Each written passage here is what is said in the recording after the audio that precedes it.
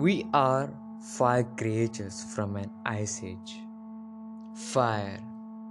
No single tool in the human arsenal explains our existence more than fire. From the animal to the any other dominant species on earth, because we figured out how to steal from the heavens and harness the power of the sun. It was a piece of magic that is so exceptional, so inexplicable. We told our children it was a gift from the God, and we turned it to the myth to the handed down for thousands of years. Heat, nourishment, transportation, communication, annihilation, fire made us warriors and builders and explorers.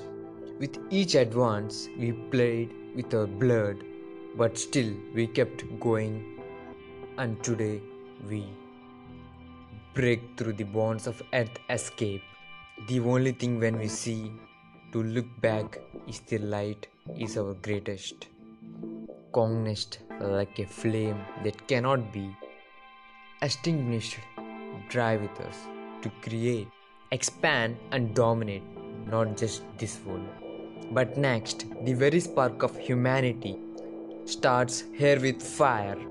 This is The Humankind, narrated by Jaswanth Padi.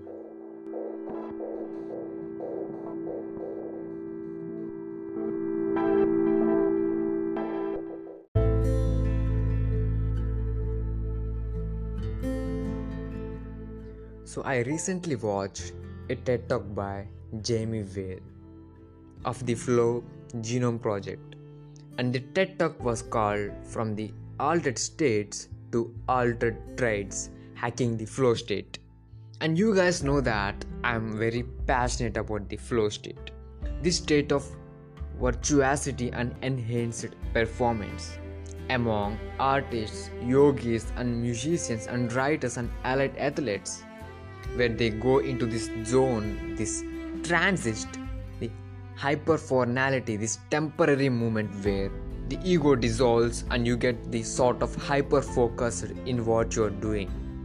You drop into the theta state like meditating monks, and you're able to achieve excellence and virtuosity that exceeds normal human levels and thresholds for what's possible. We transcend ourselves in these moments of flow. And Jamie Whale, who co-founded the Flow Genome Project with Steven Kotler, talks about it in this TED Talk, where he said, a lot of us know these flow states, but our self systems are like these colanders. We are like this colander full of holes, and no matter how much flow we pour into it, we are always bleeding from this bucket full of holes. And so we achieve these temporary flow states, and then Monday we are back to where we are. And he says it's easier than ever to get high. It's as hard as it's always been to stay that way. But then the idea of hacking flow means that what if we transform this colander into a chalic? What if we could render ourselves whole? Or as Jamie says, render ourselves holy? What becomes possible with just one drop beyond the flow? What becomes possible with the rest?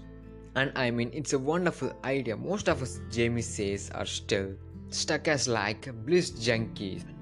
We get stuck on the state without raising the stage. But now, insight into the neural physiology of the brain, the neurochemistry of the brain, we can actually hack flow, we can hack nirvana, we can experience design and do some design our cities and our social systems with a positive self-reinforcing feedback loop that teach flow, to make flow an innate natural emergence.